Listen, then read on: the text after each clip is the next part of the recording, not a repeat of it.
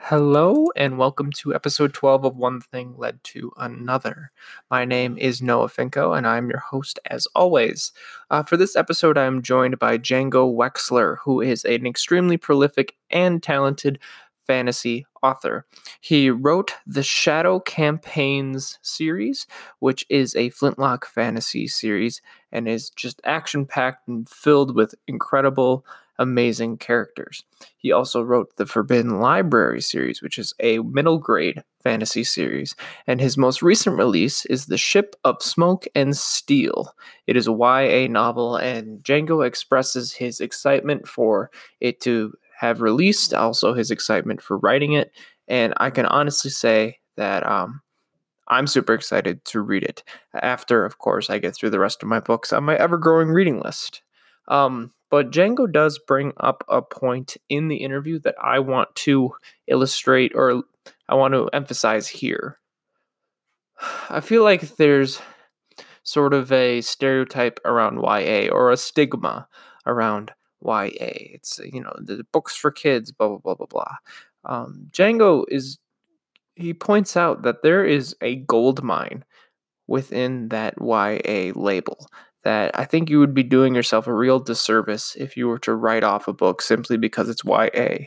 I mean, as exhibited in our episode with Mari McQuarrie just 2 episodes ago, a large portion of the YA audience and YA readers don't even fall in that YA age spectrum.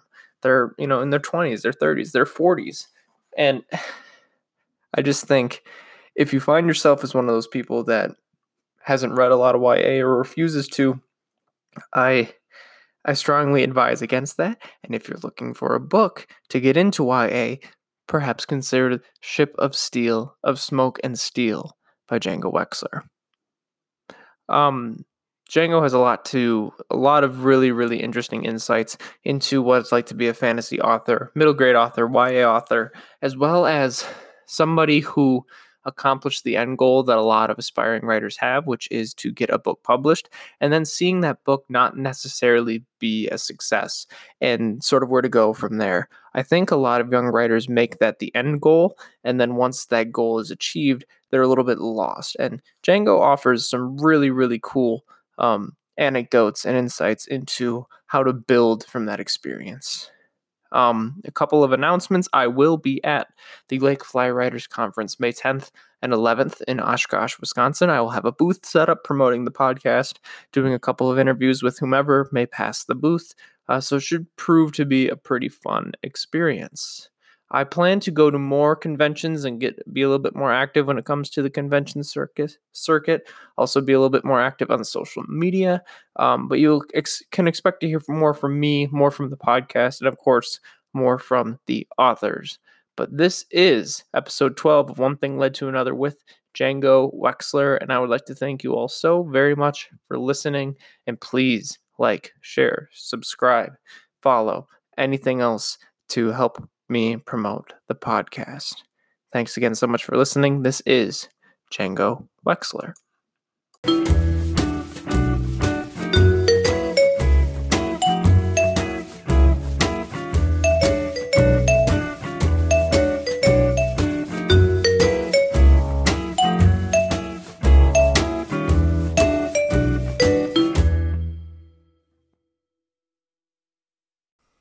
Hi, I'm Django Wexler. My most recent book is Ship of Smoke and Steel, which is a YA adventure fantasy. My other major series are The Shadow Campaigns, which is military fantasy set in a sort of Napoleonic world of muskets and cannons and cavalry charges, and The Forbidden Library, which is a middle grade fantasy about a girl who discovers that her uncle is a wizard and that she can be one too. Wonderful. So then could you sort of tell me the story of the story in that how the story of how you came to writing your first book, the first idea, and then the writing process, and then ultimately publication? Whew, that's a long story. I've been writing since high school. For a long time, I was a role-playing gamer. I still am a role-playing gamer, although these days I never have time, but I was just a role-playing gamer and not a writer. But I kind of shifted over to writing as I was always DMing for role-playing games and got kind of frustrated with that, the fact that I couldn't do the kind of really intricate stories I wanted to do because all my players just wanted to slaughter orcs. So, It so always I did seems a to go fighting. that way, doesn't it? Yeah, players, man. Role-playing gaming is fun, and players are great. What I realize now is that I just had an urge for a different kind of thing. I had always been playing RPGs, but I wanted to recreate my favorite books and movies and whatever in role-playing form, and it didn't work that well. So I started writing stories. My friend started a writing group when he was a senior. I think it was like a college applications padding kind of thing, and I joined it and I wrote a story. Um, and I think that group met literally all of once. And I wrote one story, but I got kind of hooked on it. Um, and I showed it to some people, and they told me it was good, and we sent it to a magazine, and they rejected it. But by the time they rejected it, I'd written like 5 more stories, and I just was kind of like stuck on this path. And so I've been writing ever since then. I wrote short fiction for a little while, eventually got into novels, and that seemed like more my thing. I wrote fan fiction for a while. And at that point, I was in college. I started with a minor in creative writing. So I went to Carnegie Mellon in Pittsburgh, and my major was computer science. I always figured that programming was going to be my life, my job, and that writing would be basically a hobby. So I got a creative writing minor, and then I realized I could actually get a second degree in creative writing, so I did that. But it was still just going to be like, yeah, maybe it'll be something I do for fun. But in, I think, roughly senior year of college, I was like, well, let me try and write a book that's not fan fiction or like parody or anything. That's like an actual book that theoretically could get published. So I did that. It was called Memories of Empire. And it's a kind of Japan meets Roman Empire fantasy. There's just a lot of stuff in there that's just like things that I threw in because I thought they were cool. I didn't have a lot of restraint at that time. So I did that and I revised it and I sent it around to my beta readers and then I looked up how to get things published. I would say I Googled it, but I don't even know if we were using Google at that point. This is still the deep past. It might have been Alta Vista or whatever. The Dark Ages, some might say. Yeah, and to bring that point home, how to get things published at the time was you got a physical copy of Writer's Market, which was this book that had listings for all the different agents and publishers who would accept unagented manuscripts and all that stuff. Modern self-publishing didn't exist. The Kindle was still in the future.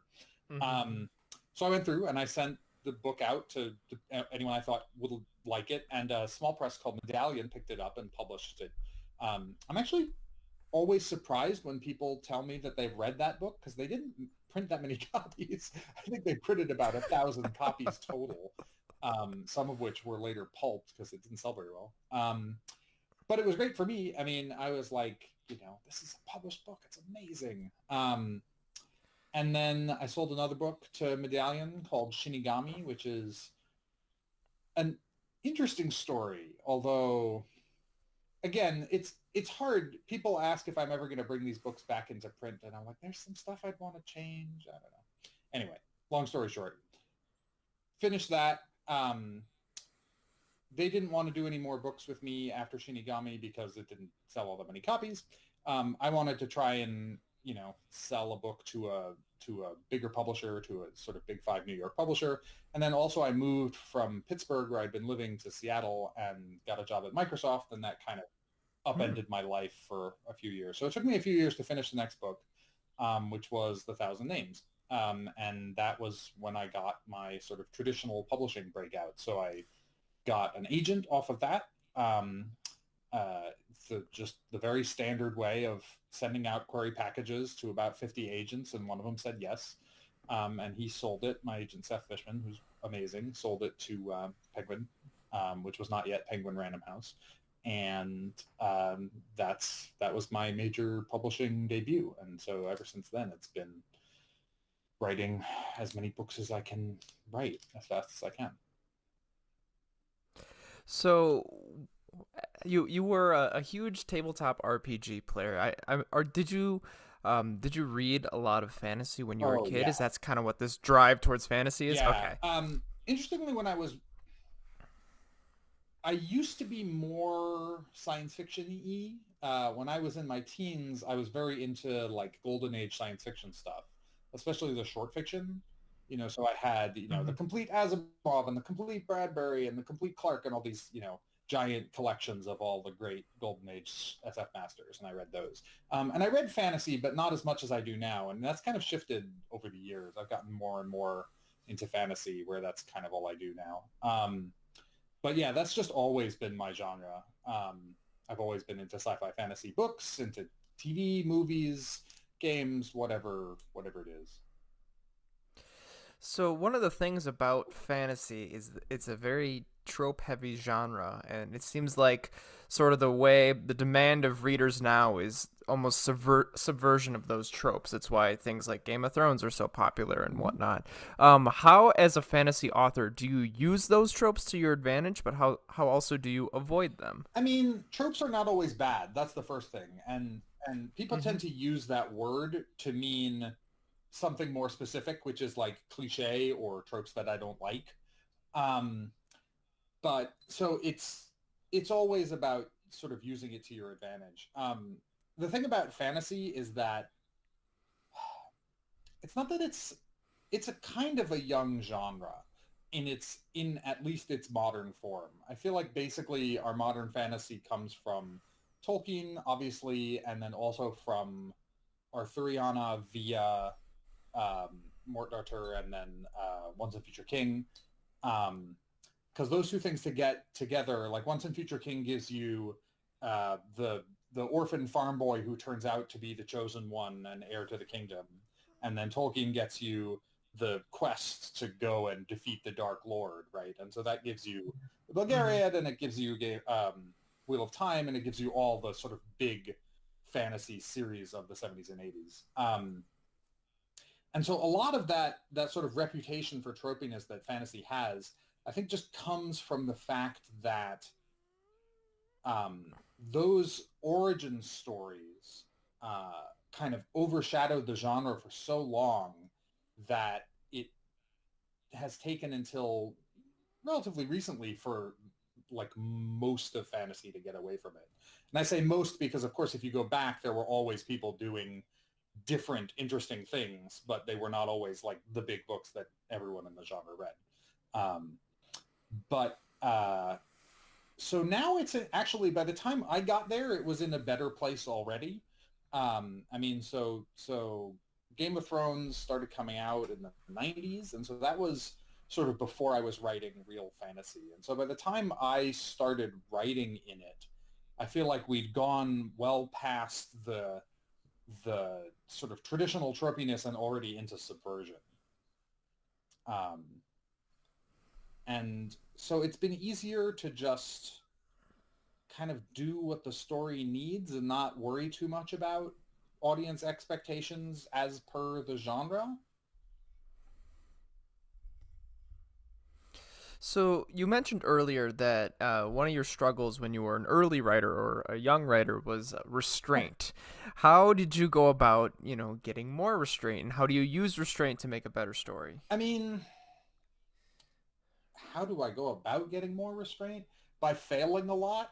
I mean, that's like about as much as, so like several of the stories that I've written, in fact, both The Thousand Names and the book that eventually became Ship of Smoke and Steel, were originally part of the same project. That I made one of these, I think I had been reading Malazan Book of the Fallen and Wheel of Time and a few of these like gigantic fantasy series, and I was like, I'm going to do that. That's going to be my epic. It's going to be 15 books, and um, it had one of those world designs with all these sketch maps and a timeline that starts with like Zero, the world is created by the old gods.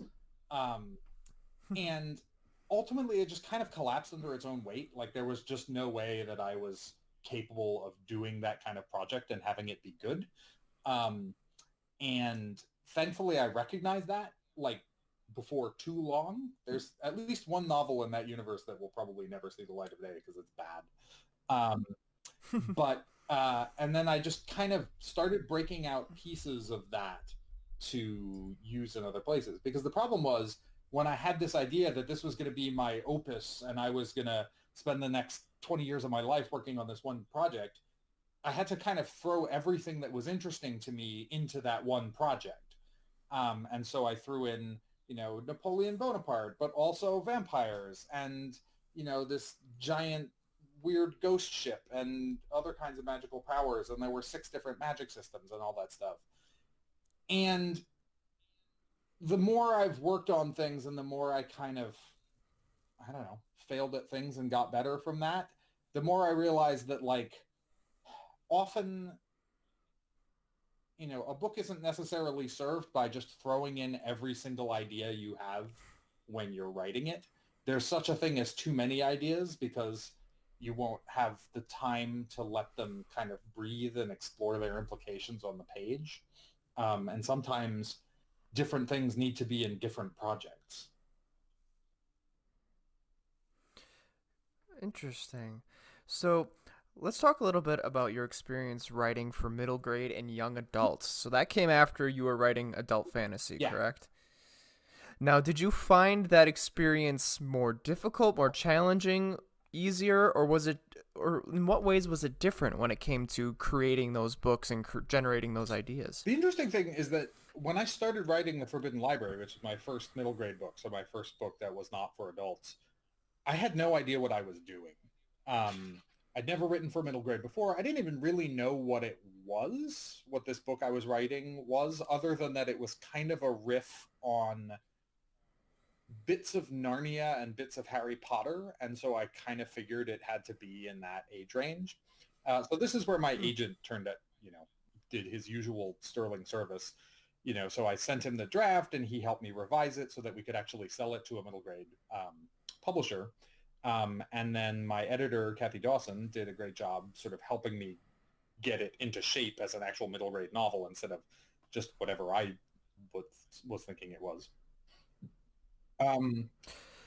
But it, other than that, it was surprisingly not different than writing for adults. I feel like I never really knew the rules. I mean, I could intuit some, like you can't have sex in your middle grade novel, obviously, but in terms of like vocabulary, I just felt like I wrote the way I normally do, and I relied on the editors to sort of poke me if it didn't look right or if it was too much. And for the most part, they did a lot less than I thought they would. I figured it would come back covered in red ink where they'd be like, you can't use this word, or sentence is too complicated. And they have a lot of faith in their readers, which is great. Obviously, I hate it when I feel like people are writing down to a reader. That's always a horrible turnoff for me. But so the only real difference was it's different structurally. You know, so I was writing the Shadow Campaigns books at the time, and the middle grade books, the Forbidden Library books, are just so much simpler in terms of, not even in terms of the plot or the language, but like there's only one point of view and there's no chronological tricks. It's just one chapter after another, one character going on an adventure, and the book is only 80,000 words long. Whereas the Shadow Campaigns books were 200,000 words long and often involved multiple characters scattered over huge distances where I had to carefully keep track of time so that then when they met back up, they'd be at the same point in time and stuff like that.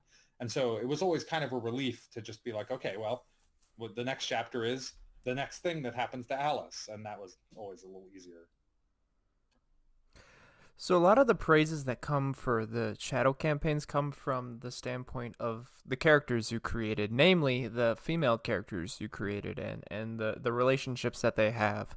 Can you take me a little bit through how you developed those characters, where the idea for those characters came from? Sure. I mean, it always feels weird to me to call out the female characters because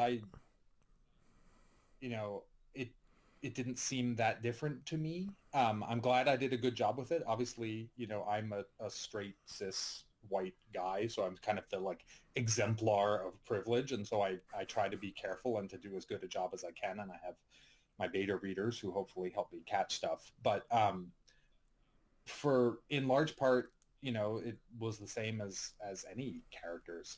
For Winter, who is probably the main female character in those books, Ricinia doesn't turn up until the second book, and so Winter is a woman who is in disguise as a man in the army, sort of on the run from her past. Um, and she was actually probably the last part of that book to click, because I knew I had Giannis, who is the sort of Sherlock Holmes-esque commander, and Marcus, who is kind of starts off as his Dr. Watson. And then I knew I wanted a woman in the book so that it would not be just all dudes all the time. But I sort of struggled with how to get that character in there and how she fits in with the other characters. Like initially she was like, there was a character who was like Giannis's sister, and then there was a character who was like related to Marcus, and it just didn't work. And eventually I realized that this needed to be a separate character with her own complete story that was not sort of an offshoot of one of the other stories, which seems obvious in retrospect, but it was a revelation to be at the time. And I was a little hesitant about this doing this sort of woman dresses up to join as a man to join the army, because it's been done like a million times. You know, there's a whole Terry Pratchett wrote a whole parody of it, which is pretty great.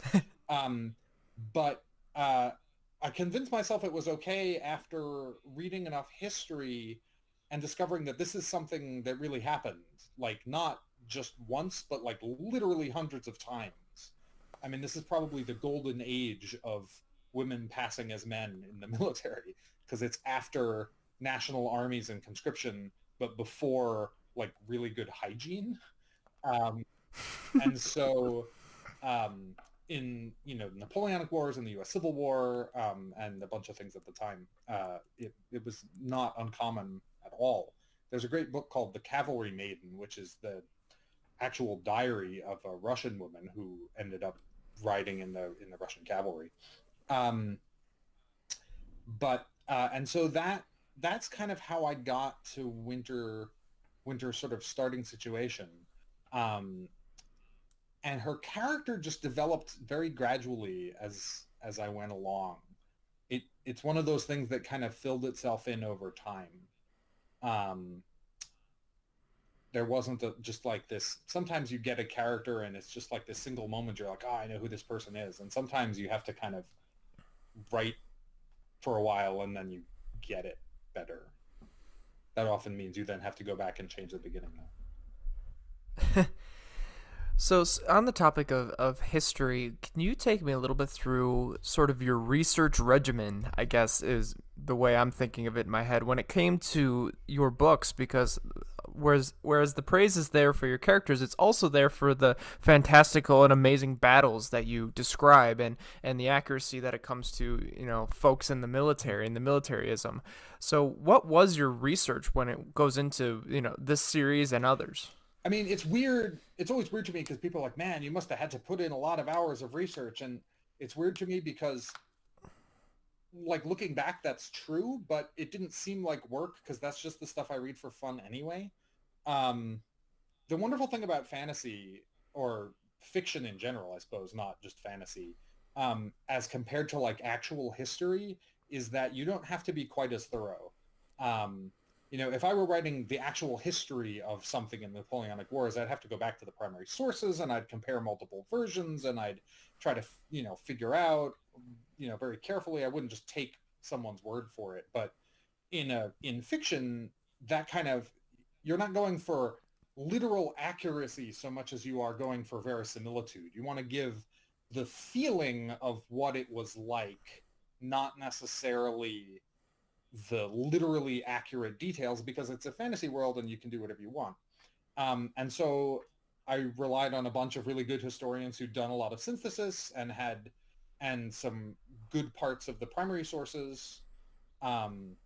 So probably my favorite source that I've read the most times is David Chandler's Campaigns of Napoleon, which is this 1,200-page monster of a book that's just the whole military career of Napoleon Bonaparte, and just includes all these wonderful anecdotes and stories and gives you a real sense of how these battles were fought. And then, fortunately, because this is now the age of mass literacy in the Napoleonic Wars as opposed to like the Middle Ages, there's 8 million memoirs and letters and all that stuff from that time period. And so you can get as good of a sense as it is possible to get of what things were like, because obviously everyone involved is dead. So, you can read what they wrote, and that's about it. It's one reason I'm sort of more. I would have a hard time trying to write about like modern combat, because there are like people who have actually been there and done that, and I would sort of hesitate to try and replicate that experience on the page. But things change over the years, and 1800s combat I know just as much as anyone living, basically, which is what people wrote down at the time.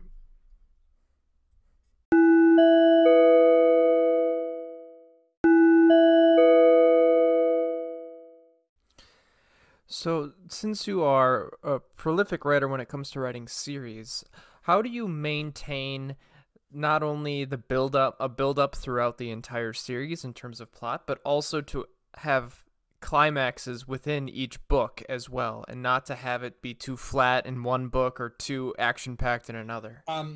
It really depends on the series, but my favorite, the one that worked best is probably the Shadow Campaigns, and it's partly because, so I wrote the first book, and then they wanted an outline for the rest of the series, the publishers, and so I wrote what I needed to happen, and then I went back through it and sort of counted up how many book-sized climaxes there were in that outline, and then I said, okay, well, I guess there are 4 more books, right? That's just how many beats there are in that story, which sort of surprised me because I had only thought there would be 2 more, but fortunately Penguin was willing to go along with it. And so that worked really well, because then, each book has a natural climax because the books were divided up so that they had that climax in mind. Forbidden Library is a little different just because the story covers more time, because it's sort of, our character is gradually growing up.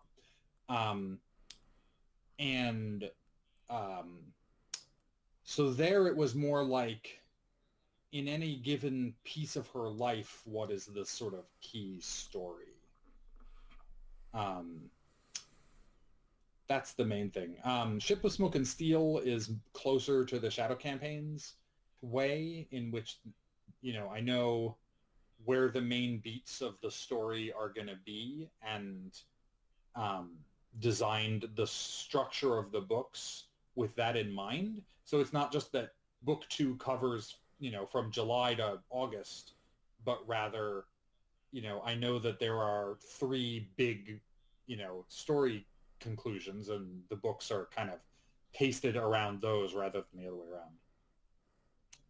So do you find that you stick more closely to your outlines as you write, or are you the type of writer that has an outline as a basic skeleton, but you can make it up and go off track as you go? I used to be much more of a free writing, seat of your pants guy. And then they made me write this outline for Shadow Campaigns. And I was like, oh, I hate doing this. Like, it took me like a month, and it was so hard, and I hated doing it, and I bitched and moaned.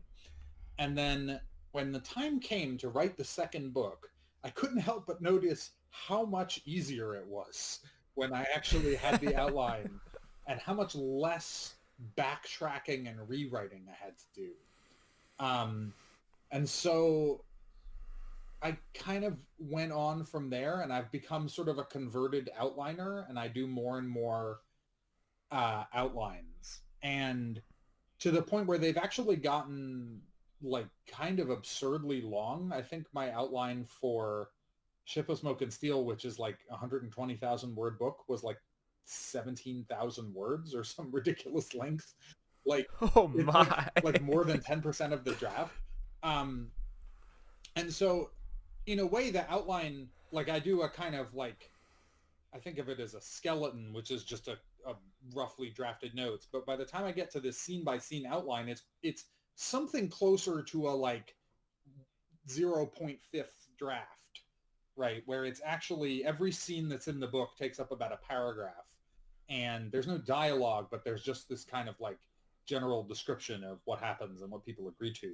And the wonderful thing about that format is it's detailed enough that you can sort of see what you're doing, but not so detailed that changing something is a giant pain in the ass. When I was working on Shadow Campaigns 4, my editor said, well, this character who you introduced in chapter 16, I think that's too late, and she really needs to be introduced in chapter 3. And making that change in the outline was so much easier than it would have been, rewriting all these chapters to account for the fact that this person is now here. And so that sort of brought home to me like how useful that process is. Can you take me a little bit through what the process looks like when you have the first initial idea that makes you say in your head, hey, this could be a novel, and then can you take me through to what it takes for that to be a finalized outline and for you to actually say, yes, I'm going to write this? It's interesting because it often doesn't, it's not a straight line. So I have a file creatively named the idea file.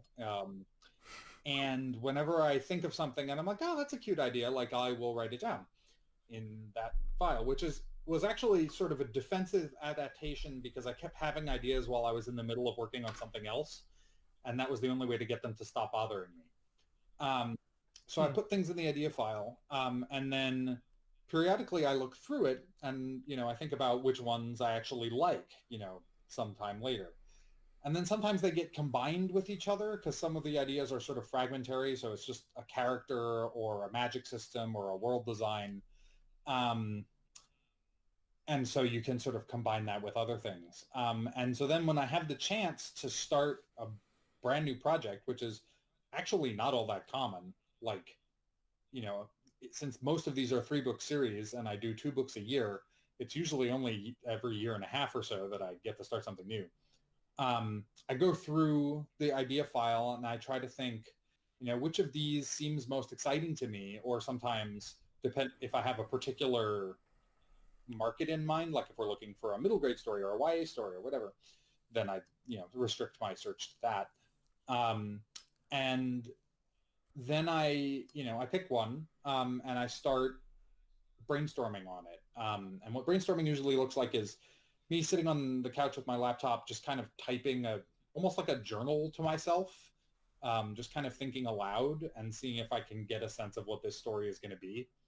And sometimes it works and I feel like I've got it and I can start to sort of see the outlines of the story in my head. Sometimes I'm like, yeah, this isn't working and I don't think it's good. And then I switch to something else. And sometimes I'll go back to that later or not.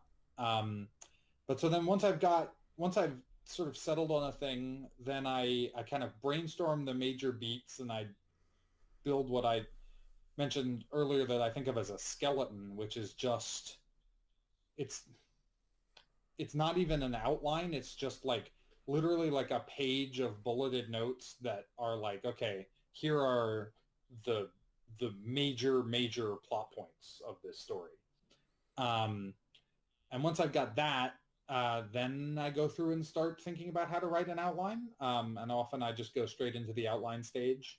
And that there's often a lot of like trial and error at that phase. So I'll go through and like I'll write part of the outline and then be like, no, this is no good. I got to change it. And I'll go back and rewrite it, which is great because like rewriting in outline is so much easier than rewriting in a finished manuscript. But then once I get all the way through the end with the outline, then I sit down and start writing and the actual text. And I usually just go from beginning to end. I tend to not write out of order or anything.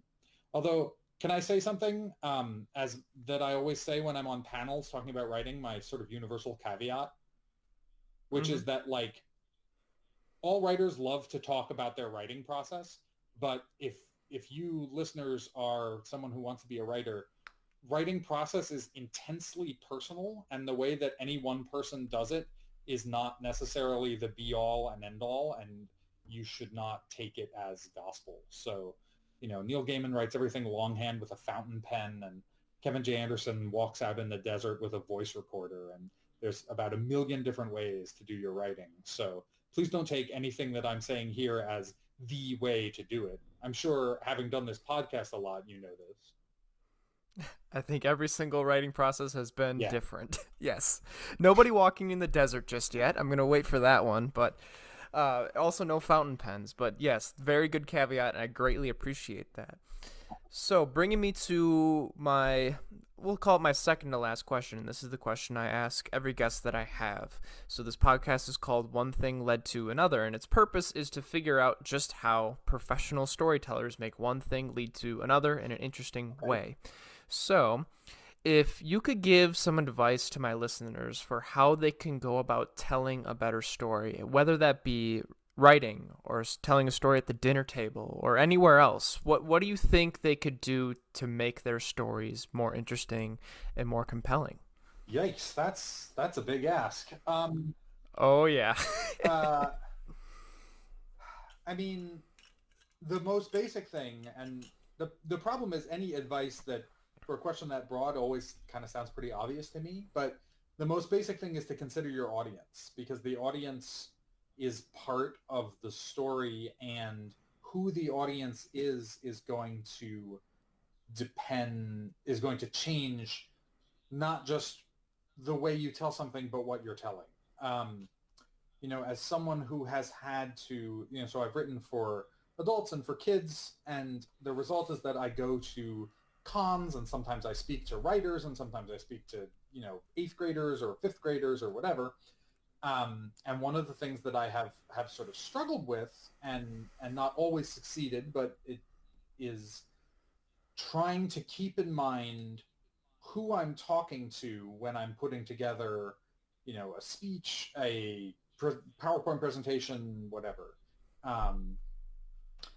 Because there's a big difference between, an elementary school teacher's class or a book club from a high school to a sort of general audience at a convention where they are interested and fans, but they're not necessarily writers, to like a more specialized convention where everyone's really interested in the sort of nitty-gritty of writing techniques. And so adapting to that has been the sort of biggest success, or when I've done it successfully, it has been the most successful. It's not necessarily something I'm very good at, but it is a good way to adapt your work. Wonderful. And for my final question, it is, what can we expect to see on the horizon from Django Wexler? I have a bunch of fun stuff coming up. So my last book was Ship of Smoke and Steel, which came out in January, and that's a kind of YA fantasy.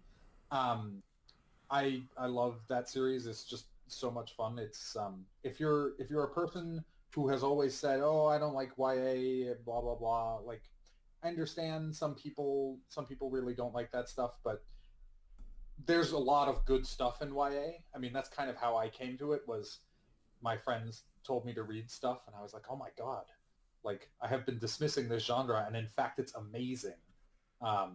If anyone gets the most credit for that, it's probably Leigh Bardugo, and her Six of Crows just blew me away, but there are many great YA books. Anyway, so writing, I'm writing Ship of Smoke and Steel, or I have written it. It's a lot of fun. There are if you're someone who doesn't like books unless they're dark, it has 2 decapitations in the first 3 chapters, but it also has a lot of fun, snarky humor. I don't know. I had a lot of fun with it, and I just finished up the second book, which I'm still thinking of as Ship of Smoke and Steel 2, but we'll have an actual title at some point. A pro tip is, if you come up with a cool alliterative title with a particular pattern, try to make sure you can come up with a second one, because you're going to ask at some point, and it's hard. So anyway, that'll be out next January. We should I don't know when this podcast will be released, but at some point we'll have like a cover reveal of that, and we'll have the title and all that stuff. I'm currently working on a book called Ashes of the Sun, which is another adult fantasy. It's a kind of post-apocalyptic. It's a post-magical apocalypse, so it's a high magic civilization that has collapsed, and the people are living this kind of Mad Max life among the wreckage. And so that should be a lot of fun. That should be out sometime next year, depending on when I finish it, probably mid next year. I also did a bunch of short stories for the Magic the Gathering game. Oh, wow. It's the prequel actually to Greg Weisman's War of the Spark book. So my stuff comes out starting at about the beginning of June. And there'll be, I think it's 20 stories. So it's about a novel's worth of content there. And it's starring Ral Zarek, who, if you know Magic, you probably know who that is. And if you don't, you have no idea what I'm talking about. But that should be a lot of fun. I'm really looking forward to those actually coming out because it's been a while since I wrote them. And yeah, I think those are going to start releasing at like 1 or 2 a week, probably 1 a week for most of the summer. Very, very exciting. Well, I want to thank you so much for joining me today.